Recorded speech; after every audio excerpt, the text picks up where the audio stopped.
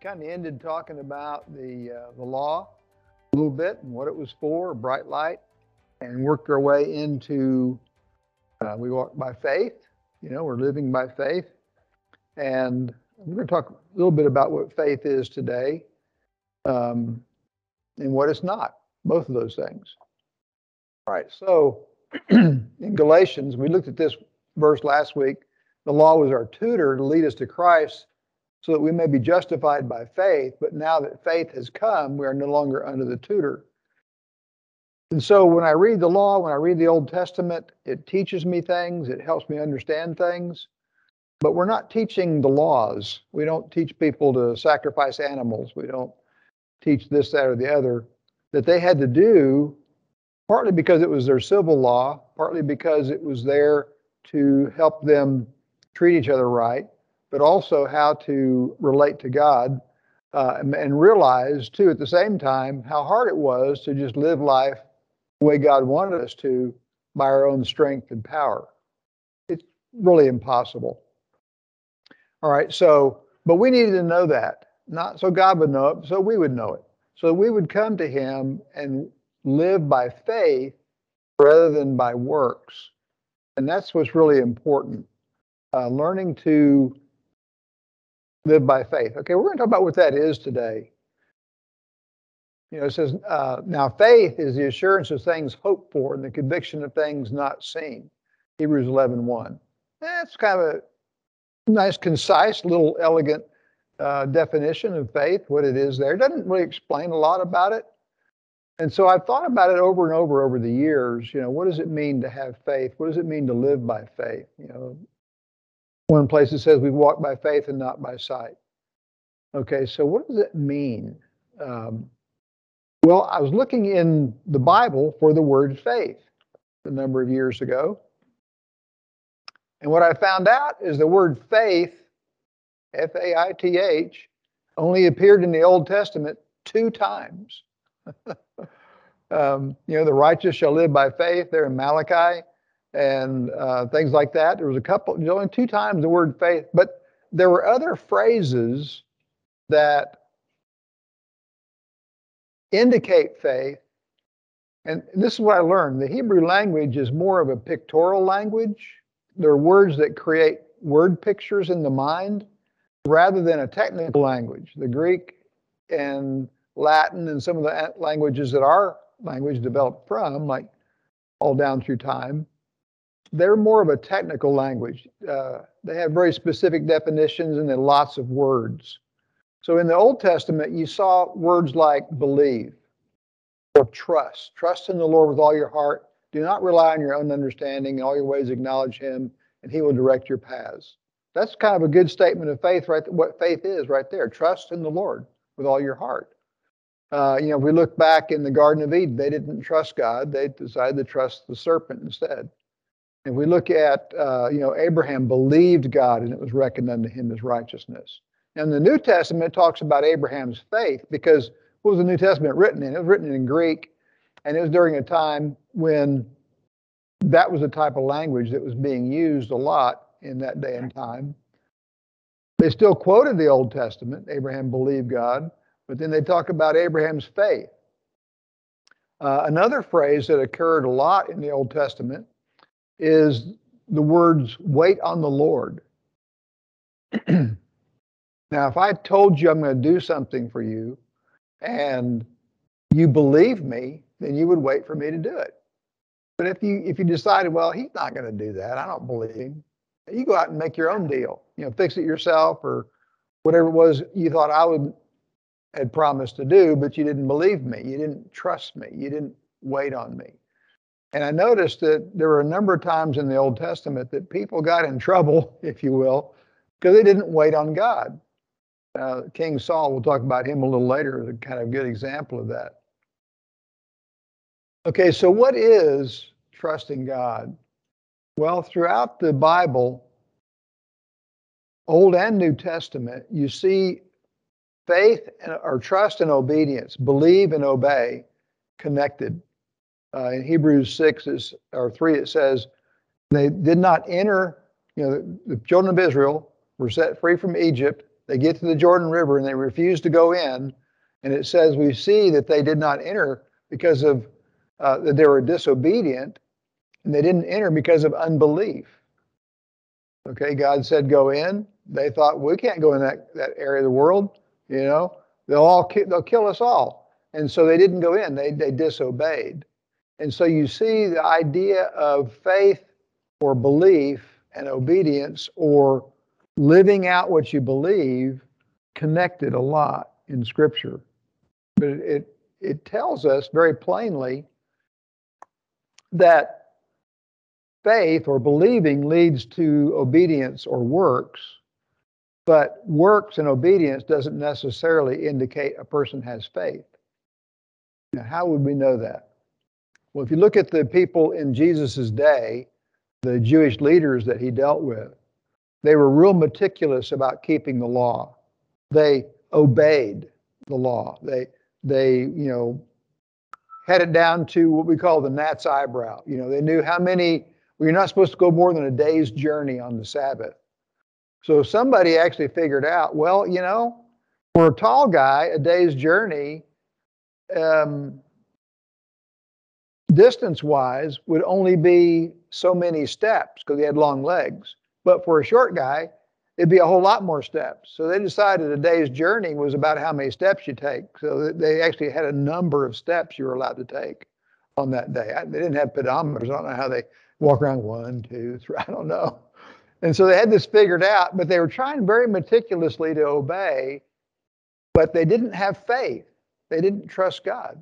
The Apostle Paul talks about that, how he worked really hard. He was, as the law, blameless. But then he left that aside in order to become a believer and receive the righteousness on the basis of faith. You can read about that in Philippians chapter 3.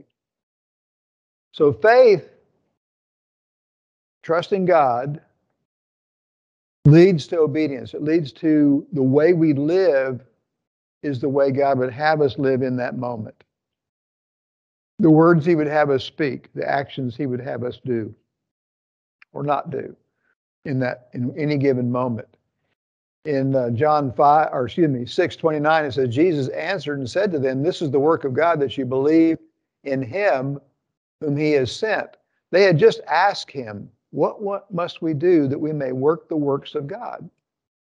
Because he told them, this was the group that he had fed, 5,000 of them. They tracked him down the next day. They wanted another meal. And he said, don't work for the food that perishes, work for the food that lasts for eternal life. So they said, what must we do that we might work the works of God? And he said this is the work of God, that you believe on him whom he has sent. All right, so the only work, if you will, he's asking us to perform is the believing, trusting. Acknowledge that God is God and he's true. He's not going to tell us a phony story. He's not going to put us out on a limb and saw it off or anything like that. All right, so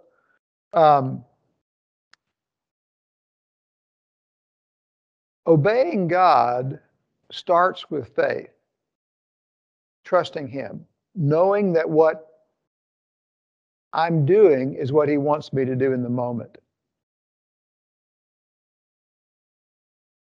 Faith is not a rubber stamp. I believe God so I can do whatever I want to, and he puts approved on it.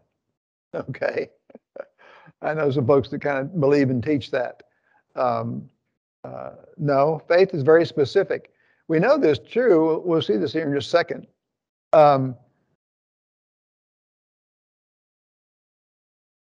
Our faith is not faith in faith, but faith in him. Genuine faith is revealed by how we live, and we live what we believe is true. All right? So I've heard people talk about just have faith or just believe. Well, faith in what or believe what? Faith is not a force that somehow I have faith, and because I have faith, I can force things to happen that wouldn't happen otherwise. So we don't have faith in faith, we have faith in him. That's why it says the work of God is to believe in him whom the Father has sent. All right, the next verse here, or verse, Jesus' example was that he went a little beyond them. This is when he's in the Garden of Gethsemane. And he fell on his face and prayed, saying, Father, if it is possible, let this cup pass from me, yet not as I will, but as you will. Now, here's Jesus, the author and the finisher of faith, it tells us in Hebrews chapter 12. You want to know what faith is? Here it is. It's someone looking at his Father and saying, your will, not my will. Now, Jesus didn't have a rotten, stinking, fleshly, sinful will, right? He had a righteous, holy will. And so did his Father. And you might think, well, why would they have different will? Well, he's also, in that moment, human. And he knew what the cross was going to mean. He knew what the beatings and the scourgings and all that stuff that had been foretold back in Isaiah that was going to happen to him. And so he basically, I think for our benefit, he was saying, Father, if there's another way to do this, let's do it that way. Well, the Father didn't choose another way because there wasn't another one. It wasn't because Jesus believed, I don't think, that, there's another way to do this, right, Dad? No, he wanted us to know, first of all, that the Father was doing it the way it had to be done, and he was willing to be the one who carried it out, no matter what it cost him. That's why it says in Hebrews 12, who for the joy set before him, he endured the cross. Okay, after he said, he's the author and finisher of faith, it says, who for the joy set before him, he endured the cross. And what was the joy set before him? It was our salvation. It was eliminating the power of sin over you and me so that we could, by faith, get to know him. He gets to know us, so to speak, and his Holy Spirit comes to live in us, and we're born again. All right, so Jesus is the great example right there. Now, I don't know about you, but day in and day out, I face a lot of circumstances. Some of them not so near so big as the cross and crucifixion, but I face a lot of circumstances where I know something in me, the Holy Spirit and my spirit knows pretty much what God would want to do here. But then there's something else in there too, rattling around in my head, that would like to do something different, right? And this is a great picture of that. And it might not be that I want to do some sinful thing. I just don't want to talk to that person right now. I just don't want to give up my Saturday and go help the next door neighbor or somebody else in need, right? I got a different will. Now, I don't want to go rob a bank. I want to go fishing or lay in a hammock and drink tea or something on Saturday. But this guy's roofing his house and he needs help, and I actually know how to swing a hammer and roof a house. Okay, so in that moment, I get to interact with my Father and find out, am I part of the crew today? Do I need to go help my neighbor with his house? Or is it your will, and it may be, for me to hang out at the house with my wife and, because that's important too, right? There's no law we're living by here. There's no rule unless it comes down to sin or not sin. We're never to sin. We're always supposed to do good and those kind of things. He created us in Christ Jesus for good works that we would walk in them, Ephesians 2:10. All right, so not my will, but your will. Each moment of the day, I'm faced with decisions like that. And guys, some days I do a little better than others.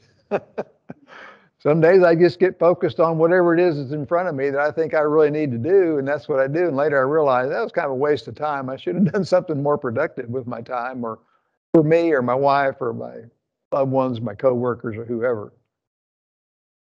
All right, so faith is all about trusting God and doing things his way, in the moment, in real time.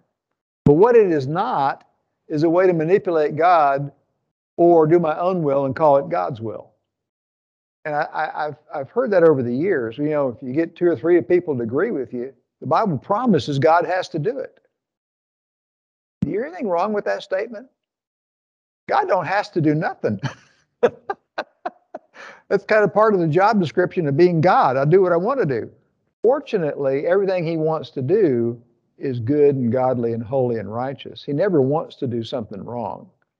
All right.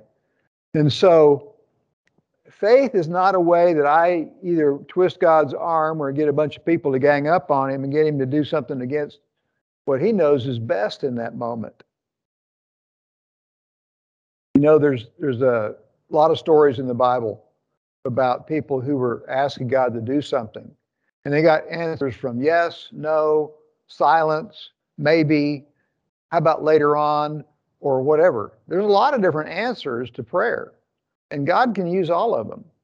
You know, the three Hebrew young men, Shadrach, Meshach, and Abednego, they figured that out.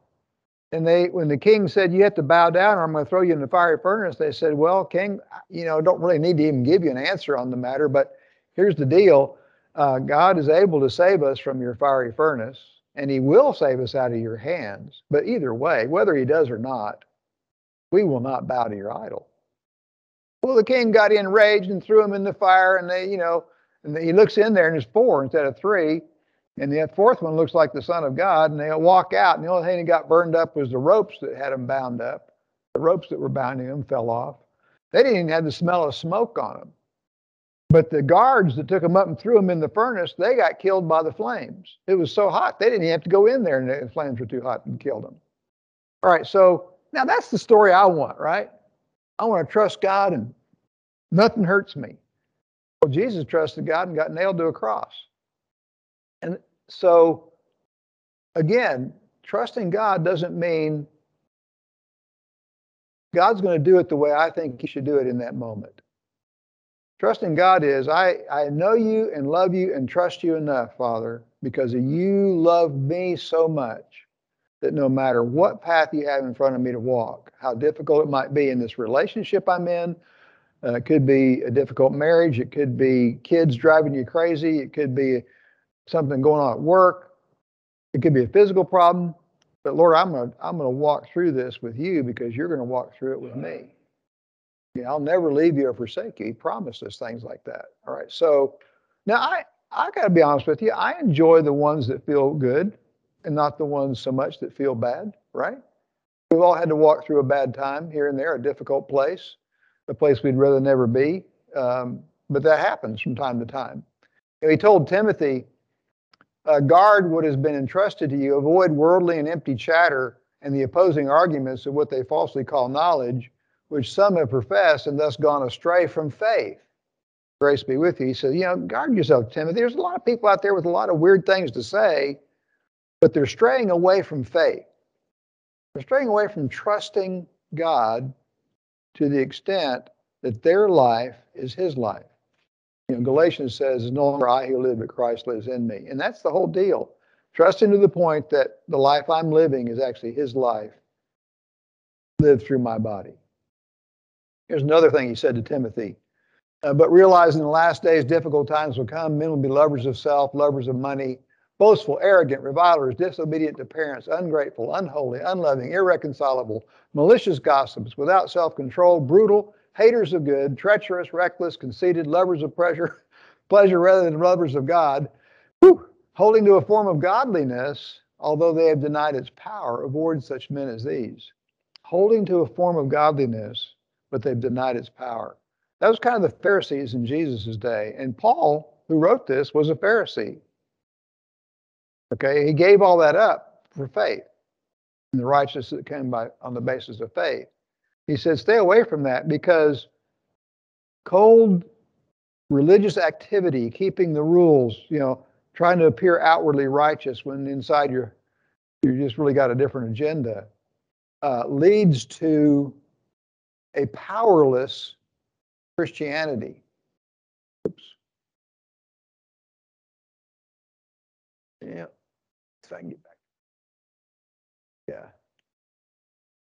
Leads to a powerless relationship with God. Holding to a form of godliness, but denying its power is like carrying a flashlight around without any batteries in it. It doesn't really do you any good, or not even turning the switch on. Okay, another statement here.